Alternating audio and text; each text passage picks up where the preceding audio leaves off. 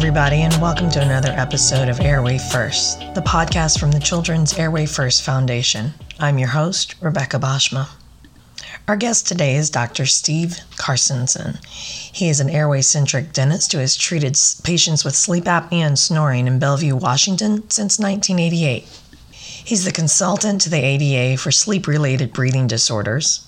He's trained at UCLA's mini residency in sleep and is a diplomat of the American Board of Dental Sleep Medicine. Dr. Carstensen lectures internationally, directs sleep education at Airway Technologies and the Pankey Institute, and is a guest lecturer at Spear Education, University of the Pacific, and Louisiana State Dental Schools. He was a board member for the AADSM, editor of Dental Sleep Practice magazine, and co-authored A Clinician's Handbook of Dental Sleep Medicine. You can find out more about Dr. Carstensen at seattlesleepeducation.com and at stevecarstensendds.com. And now, I hope you enjoy my interview with Dr. Steve Carstensen. Thank you so much for joining us on the podcast. I really appreciate it. Oh, sure. It's a pleasure to talk to you anytime, Rebecca. Thank you. All right. So before we dig in, let's talk about, just so everybody kind of has a baseline of what we're discussing, what actually is dental sleep medicine? That's a great question, actually. And I got a little background for you because as part of Dental Sleep Practice magazine, where I'm the chief dental editor, I just interviewed a dentist who started the American Academy of Dental Sleep Medicine. It was called the Sleep Disorders Dental Society back then, 30 years ago this year. Okay. Wow. And so I was asking Dr. Rogers, I said, tell me about the term dental sleep medicine, kind of the same question you just asked me. And he said that he coined the term about 20 years ago to describe how dentists interact with physicians and how do we blend them together? Because we have dentistry and we have medicine in the specific field of sleep. And how it got started back then is the physicians were figuring out how to help people who were sleeping badly, and it turned out they were breathing badly when they were sleeping, and so they discovered the disease of obstructive sleep apnea, came up with some treatments, and dental medicine provided treatment for that at the same time that CPAPs provided treatment for that. So dentists were involved from the beginning of treating bad breathing at night for adults. It's all adults back then. Right. And so they said, well, how do we label ourselves? Because we're not just, at the time they were thinking not just dentistry. So they decided to call it dental sleep medicine. So it's really just trying to describe the intersection between what dentists can do with primarily mandibular advancement devices in adults and what physicians can do for the medical side of the disease. Okay. So now it's an imperfect term, but it's what we think about these days. What we thought about 30 years ago. Yeah. So can dentists actually diagnose sleep apnea? Not currently. No, what the disease of sleep apnea is a medically recognized problem. Mm-hmm. So the role that physicians have to diagnose is important because there's a lot of interactions with other medical problems that dentists aren't trained about at all. What dentists can diagnose is a mechanical problem with breathing. In other words, we can tell whether somebody snores, we can tell whether somebody's airway is closing, but the medical situation of obstructive sleep apnea is a medical diagnosis. We need physicians for that. Okay. And typically a physician, you would recommend somebody to a physician or tell them, hey, this is what I see, and you would communicate with that physician somehow? Yeah, the biggest problem we have in the world really is, and it's we'll talk about United States and adults so far. We're going to talk about kids here in a little bit. I know we are. Yep. But, we're going to talk about adults for just a second because that kind of sets the stage. Mm-hmm. And for adults, what we have is that 25 years ago or so, when I was learning about all this stuff, they told me that 15% of the adults that have sleep apnea have actually been diagnosed. Today, in 2022, if you go to the best experts, they may grudgingly acknowledge that 20% of the people that should be diagnosed have actually been through a process. So we're not getting anywhere in getting adults diagnosed over these 25 years. So that's one of the problems we have, is that we only have a few physicians doing the diagnosis. So what dentists can do is we can make more people aware that they have a breathing problem and facilitate the diagnostic process. And that's changed a whole bunch in the last even couple of years. COVID has drawn a new set of rules up for diagnosing. Really? How so? Yeah, because the in-person visits have gone to be minimized. We learned when we were forced to do telehealth that in fact, telehealth works pretty good, especially for something that's more consultative like sleep medicine and able to be tested in remote facilities. In the early days, the only testing they had was in specialized rooms and hospitals. Nowadays, that's still done, but it's done less often because we have home ways of testing at home. So you can get a sleep lab level quality at home in kind of a real life environment. Not quite accurate statement. Home, real life environment, those two are true. Quality, sleep lab quality, not quite there yet. Okay. But it's getting there because the technology is getting better, faster, cheaper. Okay. Withings, a big company out of France that has a lot of technology, they've really jumped on the board for these remote monitoring devices. And they have a pad, in fact, that goes underneath a mattress that measures many of the same biosignals, kind of a new term for us all, biosignals. They measure the same biosignals that we get out of the quote official unquote home sleep apnea tests. And because it's all in the cloud, they just released a study that had 68,000 patients over 11.6 million sleep nights. Biggest bunch of data that's ever been gathered about sleep. And they found out that 20% of the sleep tests nights were incorrect. So back to your question, sleep lab quality at home, not quite, because we have devices that accurately measure the biosignals, but we have to think that 1 out of 5 of those nights of testing is probably inaccurate. And that means that if you go to your sleep physician, you're screened by your dentist. Okay. And okay, great. You know what? That snoring is a problem. So I'll go and get tested. And I get hold of a physician, a sleep physician, and the physician says, great, I'll send you a monitor. You strap it on, we'll learn how you do. And you get 1 night with that. What if that's 1 of the 5 nights? What if that's your 5? Yeah. Now we have the worst possible. We have a false negative because we have a patient who has complaints. I'm snoring, I'm not feeling well. A dentist who says, dude, you got to do something about this. The patient actually becomes one of the 20%, and they go and they seek a diagnosis. But the test is faulty. And so the test says, no, patients, you don't have a diagnosis. You don't have a disease. Well, now what's the answer? The sleep physician doesn't have any place to go because their test says no. The patient still says, okay, dentist, you told me I was in trouble. Now they said I'm not in trouble. So what am I supposed to do about this? Right. And so it's a conundrum that we haven't quite solved yet. But the solution is going to be the fact that we can do multiple nights testing now for low money and low trouble. And if that's the case, then we can accept that first night and go, oh, that doesn't line up so much with clinical. Let's try tonight. But it all comes down to money on that. And insurances, are we at the point that insurances will pay for or supplement these tests at home?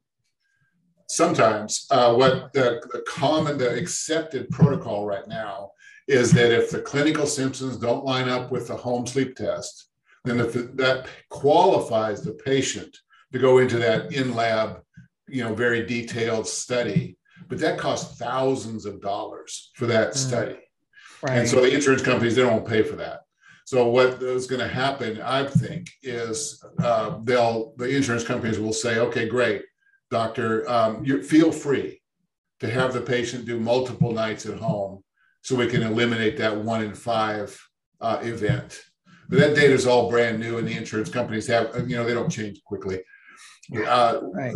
So most of the sleep physicians I work with here in the Seattle area do one-night tests. And if they don't qualify that way, if it doesn't line up clinically, it doesn't make sense to them, then into the sleep lab, the patient is invited. But patients don't like those sleep tests. Right. And so it's just a problem.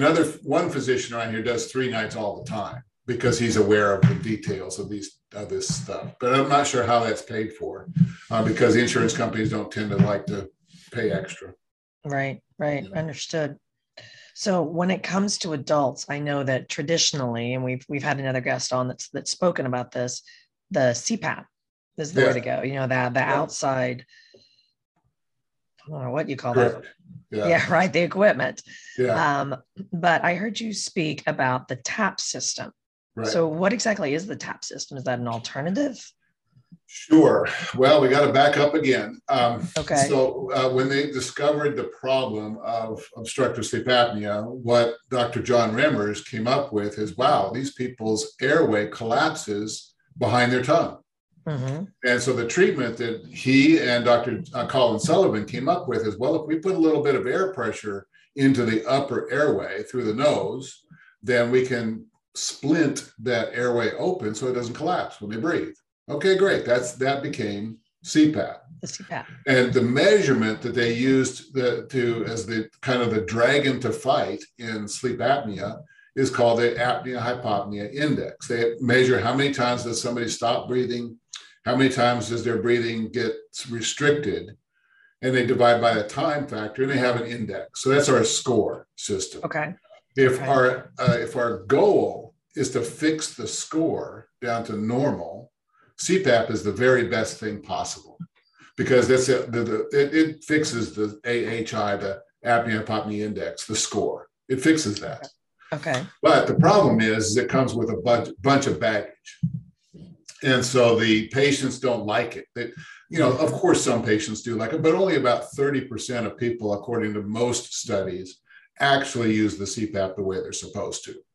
So we have a treatment it's very effective when it's being used, but it's only being used 30% of the time correctly.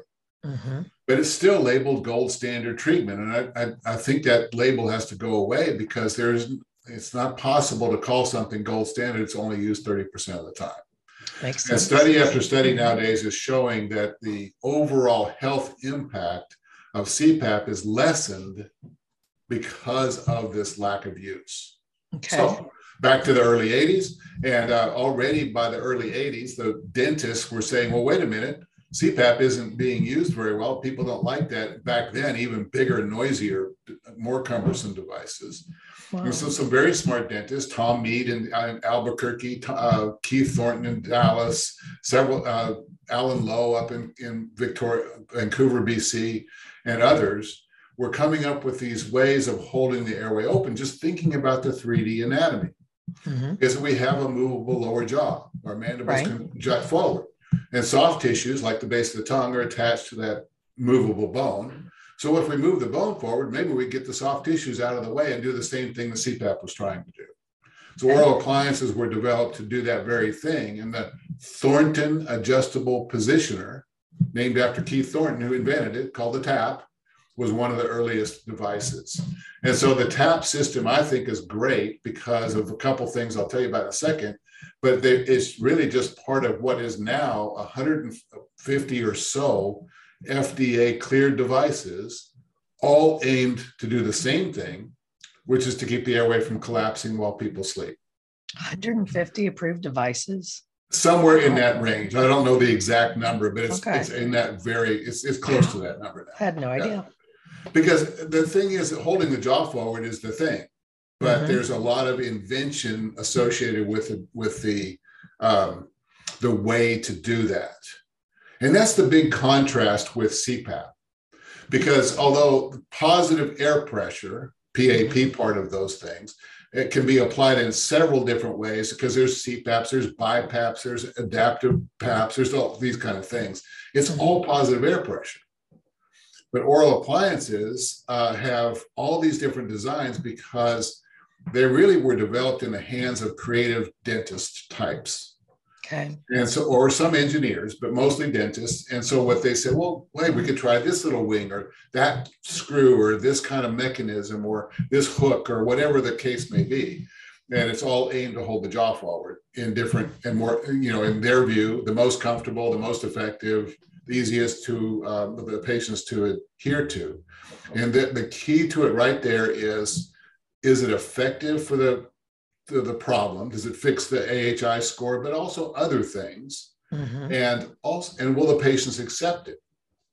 Whereas CPAP has to be accepted by how does the mask fit? How quiet can we make the pump? Mm-hmm. Those kind of things. The oral appliances being customized by dentists who completely understand the anatomy and the function of that part of the body, the oral cavity and the head and neck. They can say, well, this wing would be more comfortable. This design would address this muscle issue. This way we can give people to adjust it will be something that they'll actually use. So they now, put would the tap stay in? Yeah. Does the tap stay in? Is it an oral appliance you wear all the time, or is it just when you sleep?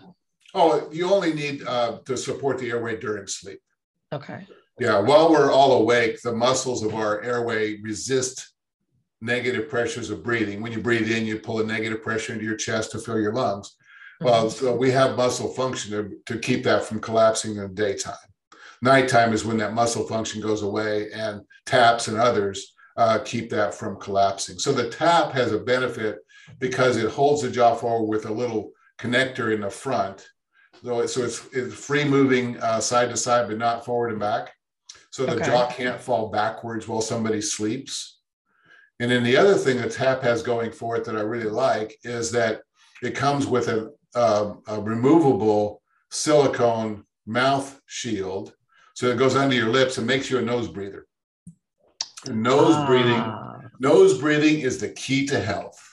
Yes, it is. Yeah, and we're going to that's going to transition us into talking about kids because Dr. Thornton said, wait a minute, we emphasize nose breathing for kids all the time. So what about these adults and these appliances? How can we make sure that happens? They came up with a silicone cover in the tap system that makes you an obligate nose breather. And that turns out to have so many health benefits that now we're going for far more than just fixing the score of the AHI. We're actually helping improve physiology by making sure people breathe through their nose. Nice. Yeah. So that transitions right into where we're going to go, which is talking about kids. Hey, look at that. kids and kids health, because we know that as adults, what we've heard, right? We've all heard what not sleeping can do to you, right? And all the health impacts, but we really haven't until recently talked about breathing and sleep and the way they correlate with children and their health, as they're growing, but then that's what's going to manifest and cause all these health implications as they get older. So when we're talking about kids and we're talking about, let's just start with sleep specifically, why is that so important for kids? Well, you know what? The really interesting part about that, Rebecca, they don't really know. We don't know why. We don't know the function of sleep in great detail. There's been big volumes written. One of the best is by Matthew Walker. Matthew Walker, yeah. Why We Sleep. Why We Sleep, yes. But even that's about adults. And so the key about kids is it's so difficult to test. Sleep medicine came around because of adult problems, adults having troubles in hospitals, adults being observed by physicians. So the rules are written for measuring adults. The tools were developed to measure adults. And somewhere along the way, of course, pediatricians and physicians said, look, there's little kids out there that don't seem to be sleeping well either. And there's these behavioral troubles. And in my practice, like, for example, I have 55-year-olds in my practice that have chronic disease, chronic inflammatory related diseases like cardiovascular disease and diabetes. Where did that come from? It came from decades of struggling to breathe at nighttime.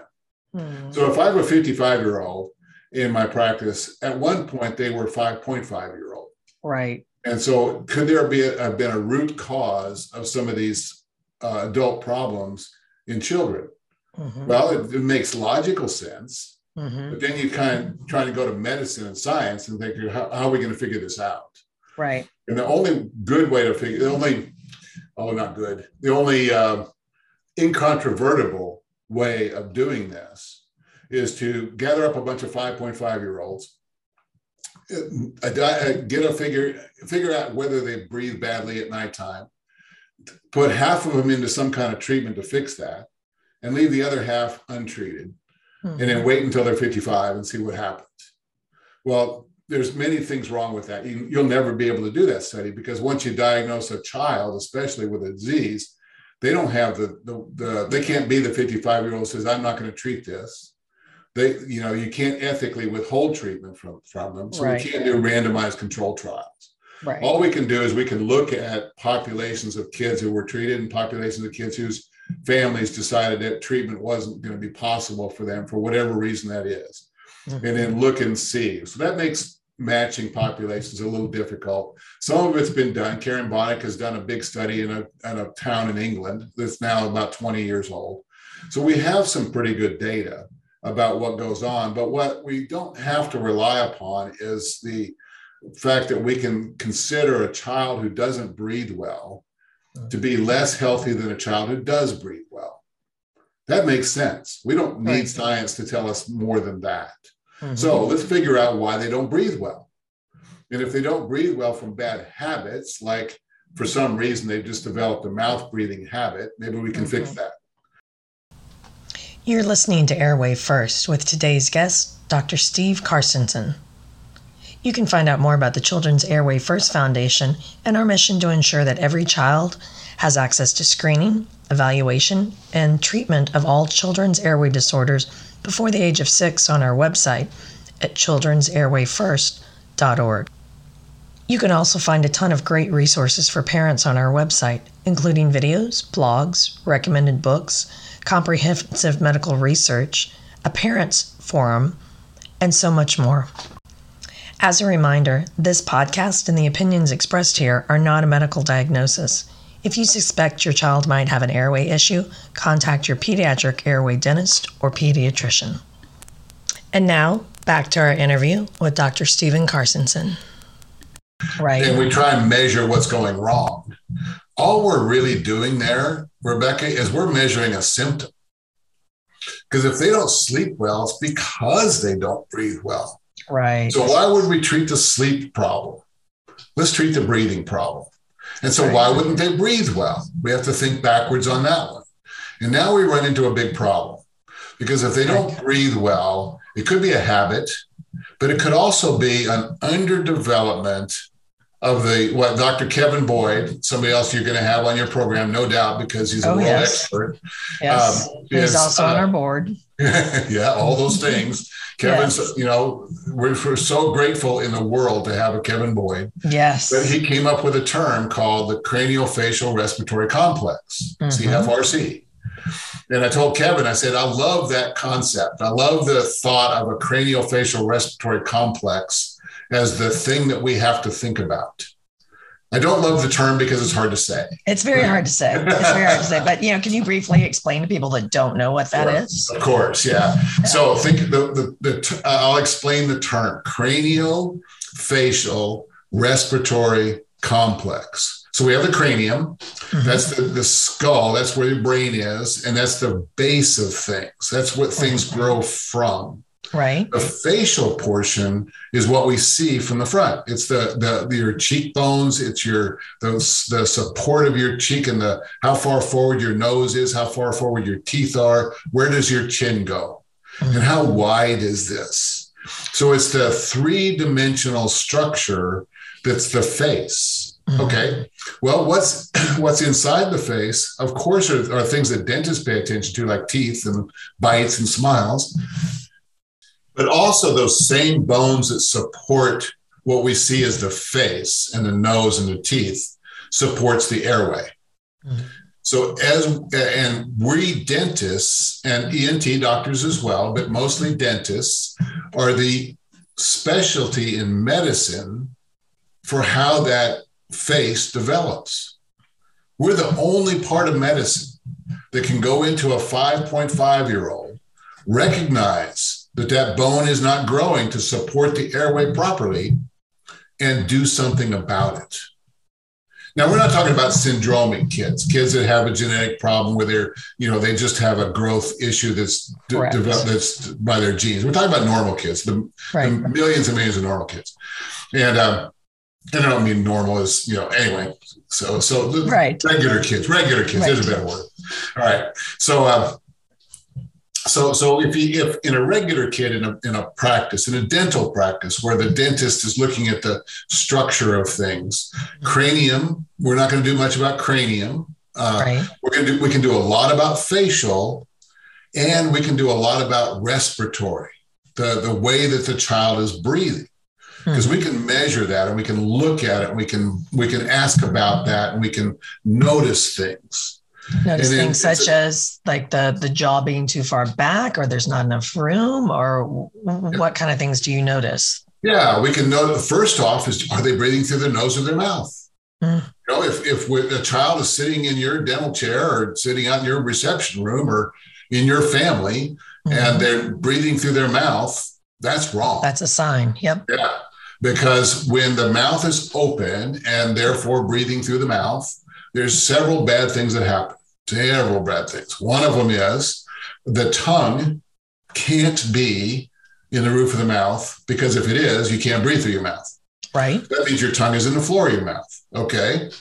Well, if your mouth is open, your chin down, mouth open, your cheeks now put a little bit of pressure on the width of the upper jaw, the maxilla.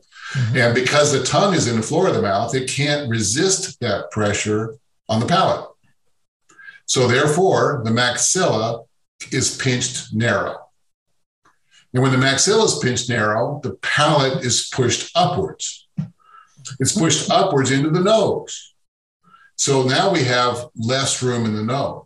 Nice to breathe. And where should, because I know everybody's going to be doing this at home, where should your tongue be actually?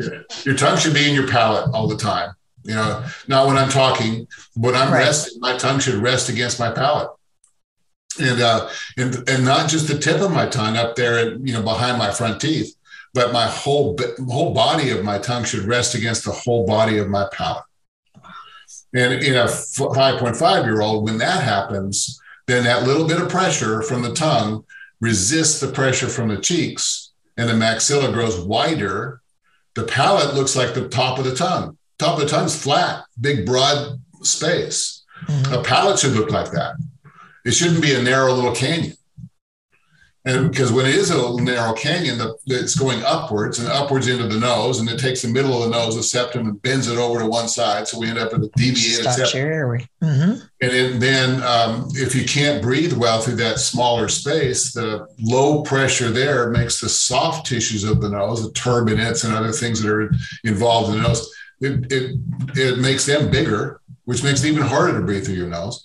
So it's a complex. So the diagnosis isn't that these kids can't sleep well. The diagnosis is they're breathing badly through a small space. And we dentists can do that. We don't need a sleep study to tell if this child is mouth breathing. We don't need a sleep study to know where the tongue positioning is or whether the jaw structure is growing too narrow or back too far. Right. So we diagnose what we can diagnose, which is problems in this craniofacial respiratory complex.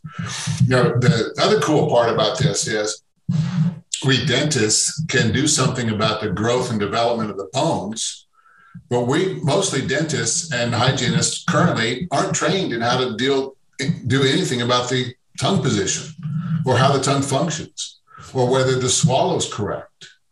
So we have our myofunctional therapy colleagues and our speech and language pathology colleagues to help us with training these little ones to function properly in this complex the dentist can do something about. And neither one of those strategies are available to sleep physicians. Okay. Yeah. Okay. Yeah. And you mentioned something that, I mean, I understand it now from working with the Children's Airway Foundation, but y'all aren't trained to look at airways and to function. I mean, to focus on airways. Yeah. That to me is just mind-boggling. We're trained. Currently, Rebecca, we're not trained enough to focus on airways. We're trained to focus on the part of the body that controls the airway. Mm-hmm. But like orthodonts, for example, our orthodontic colleagues are trained currently to see kids in now what Kevin Boyd calls geriatric ages, like 7 and 9, and see what they're trained to see, which is a beautiful smile, a bite that looks good, that coordinates with the function of the jaw joints. Those are 3 great outcomes for an orthodontic process, right? At whatever age it is. Good bite, nice smile, coordinated with the jaw. Sure. What we have to do, though, is we have to add in this airway focus. And the instruction in that is ad hoc at this point because it's not part of hardly any dental schools. There's a little bit of work going on in some dental schools, but not enough. Okay. Not part of medicine at all. Right. And so groups like Children's Airway First Foundation and the American Academy of Physiologic Medicine and Dentistry, AAPMD, ASAP is a group of dentists who have developed a children's focused education program. I'm very proud of the American Dental Association for carrying on the Children's Airway Initiative that we started with Dr. Boyd and I and others started in 2018. So we have a growing amount of focus in education of dentists after dental school to pay attention to this from an airway perspective, as a craniofacial respiratory complex, not just a good group of teeth, Right. And I'll have links to everything that you just mentioned in our podcast. So, people can go check all of that out, which is awesome. One of the things that Dr. Boyd has mentioned, and I know you and I have talked about this before, as a mom, the first time I heard him say this, I about fell out of my chair and thought I'm a horrible parent because he talks about, these kids that are 11, 12, 13, where we're taking out teeth and we're putting on retractive braces. Yeah. Which, I get it. I understand that. But now knowing what these signs and symptoms are of airway disorders, that's the part as a mom that just sent me tail spinning going, oh, wow, I missed it on one of my kids. Oh, my gosh. Right. So parents that are at this crossroads, that are being told, this is where we are, this is what you need. What are some things they could look for to ensure this is the right solution for their child? Because sometimes it is. But then what are the repercussions if they have an undiagnosed airway? Well, one message we'd like for all parents, families, all inclusive, let's just call it families. Okay. Yeah. Because there's families of all kinds of descriptions, right? Absolutely. So what families should look at is how early in life can we detect any signs of problems? And one of the things that's really common is, let's call it a 5-year-old, 5.5, 6, 7-year-old. Mm-hmm. If the front teeth have a beautiful smile, they're all touching like we'd look for in adult teeth, there's no gaps between the teeth, that's a very scary smile. Because what it tells us is that the bone structure isn't big enough yet. So when a child gets to be teenager years, middle school, and they go to the orthodontist, and the orthodontist says, oh, we don't have enough room for all of these teeth. We're going to have to pull out teeth and pull some things back together so we can give you this beautiful smile. Mm-hmm. So dentists that are paying attention to airway think, oh, that's horrible. we should never take out teeth. That extraction is the evil part. Mm-hmm. Well, I agree that extraction is the bad thing to do, but the problem isn't the teeth.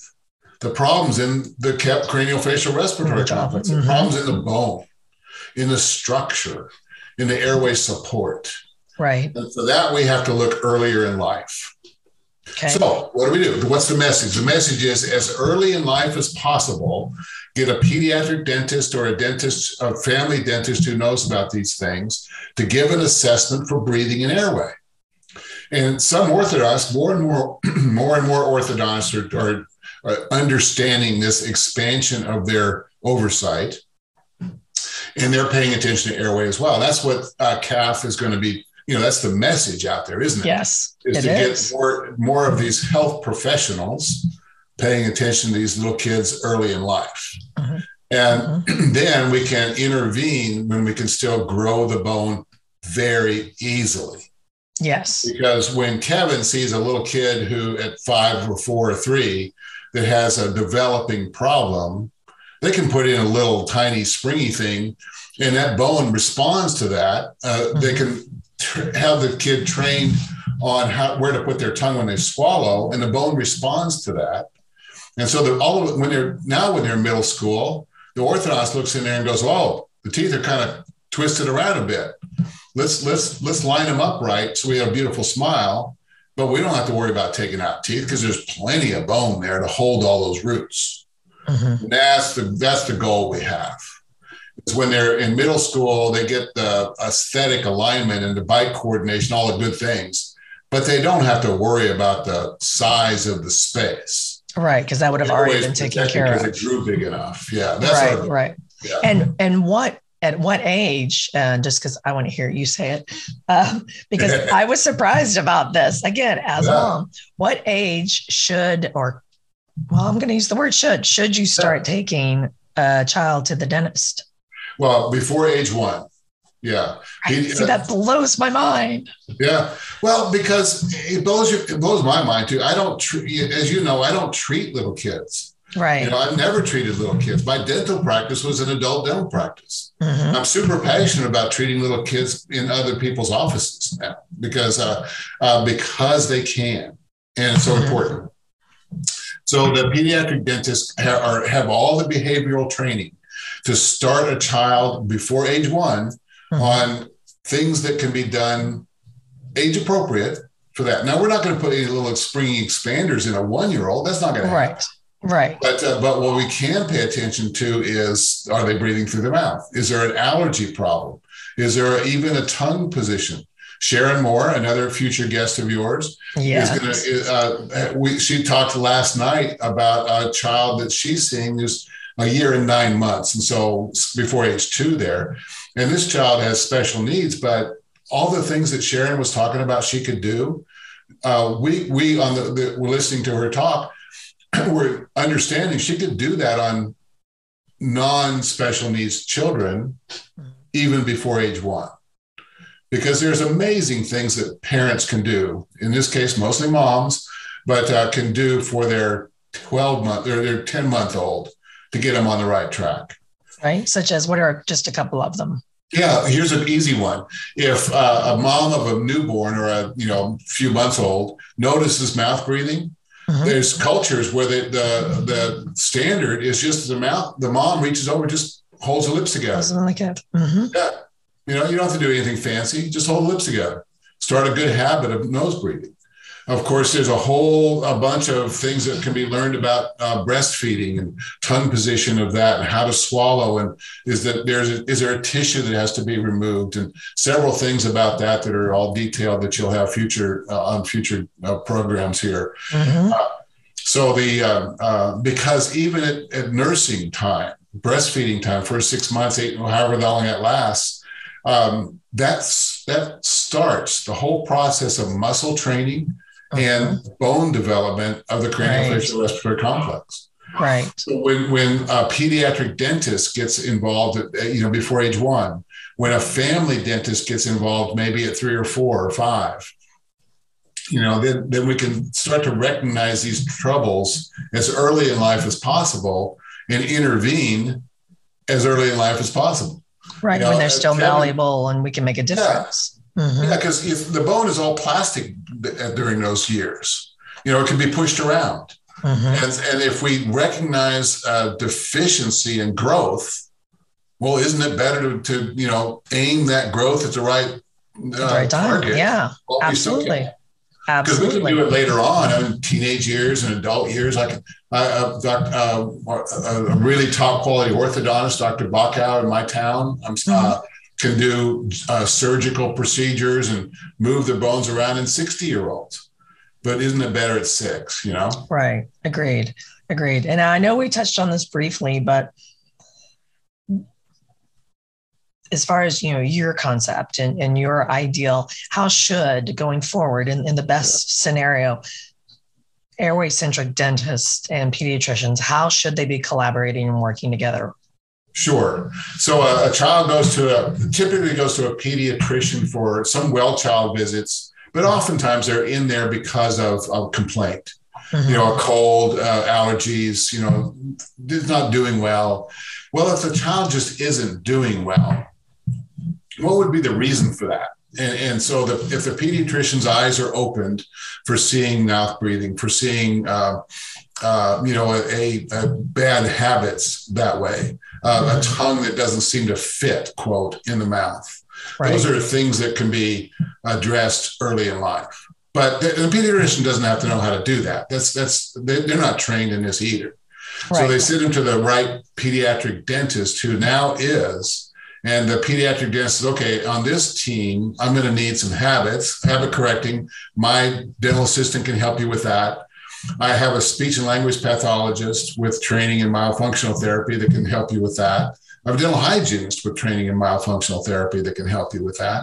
And by the way, this jaw structure is too narrow here and set back too far.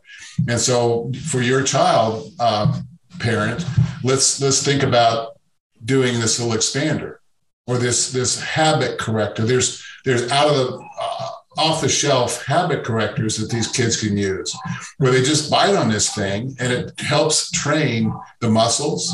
It helps to shape the bone, helps to train the tongue. All of these come with exercisers. So, and some real popular ones are Healthy Start and Myo Brace, U-Control. There's several of these kind of things out there. Okay.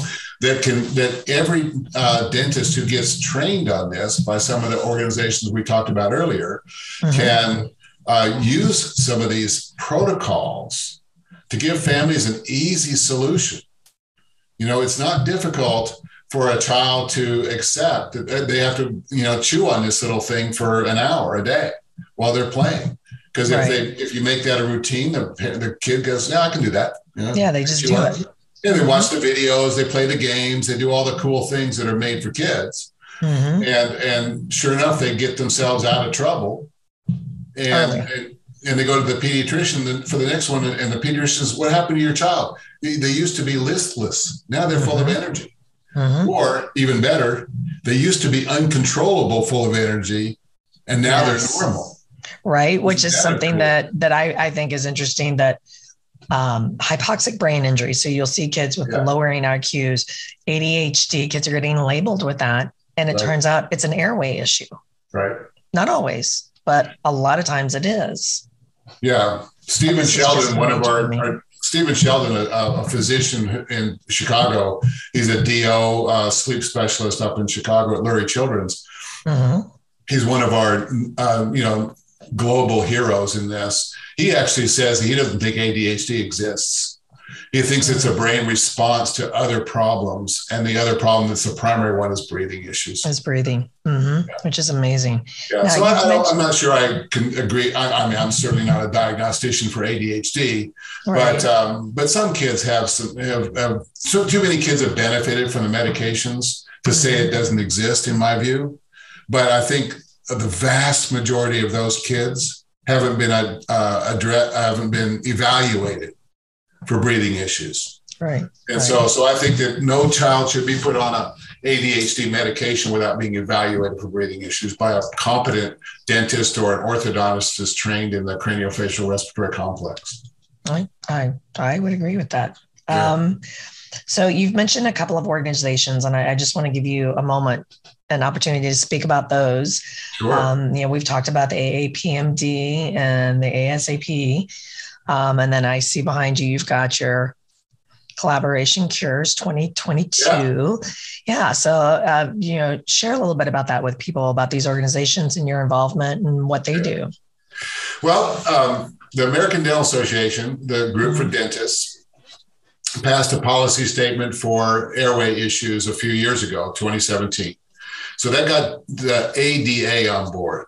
And as those of us that have started to expand our practices into more and more airway, we've also come together in subgroups, and AAPMD, and now there's several of them, AOSH, American Academy of Oral Systemic Health, and some others, have realized that, wow, respiration and breathing patterns, they are the fundamental. We're trying to help people get healthy across the board. We can't do that if they don't breathe well. Right. So, being small groups of dentists that are passionate about a certain subject, we find each other and we then start to think, what can we learn from each other?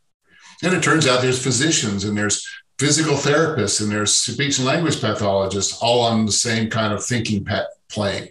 So we come together once a year and we call it Collaboration Cures because it's putting everybody together to try and find a way out of this health problem that we have. And in 2022, it's going to be in September in Phoenix. And it's filled with speech and language pathologists and physical therapists and physicians and dentists and functional medicine folks. And we're all coming together to learn from each other and to sit in a conference room and hear a great lecture, to go through a workshop, to have a mixer where we, sit down with our DO colleagues or our PTs that we've never talked to before and say, what can you do to help me understand the craniofacial respiratory complex even better? And what can I do to help you? I mean, it's just all of that. It's just a fantastic group. It's my favorite event of the year is to go to Collaboration Cures. Nice. And I believe, isn't that where, did you meet? No, that's not where you met Candy. No, I met her earlier in the year. Different meeting in myofunctional therapy group. Yeah. Yeah. That was awesome. But, it's just, and going to any of these is empowering, because when you go to when dentists, and I can speak from a dentist standpoint, we go to a dental conference, there's so much going on. There's lectures about vast numbers of subjects. There's a giant exhibit hall. And finding a small group of people that are passionate about something that just really excites you is more difficult. You go to a smaller meeting, like a myofunctional meeting, and you run into a Candy Sparks and you realize, wow, look at the energy right here. That's attractive.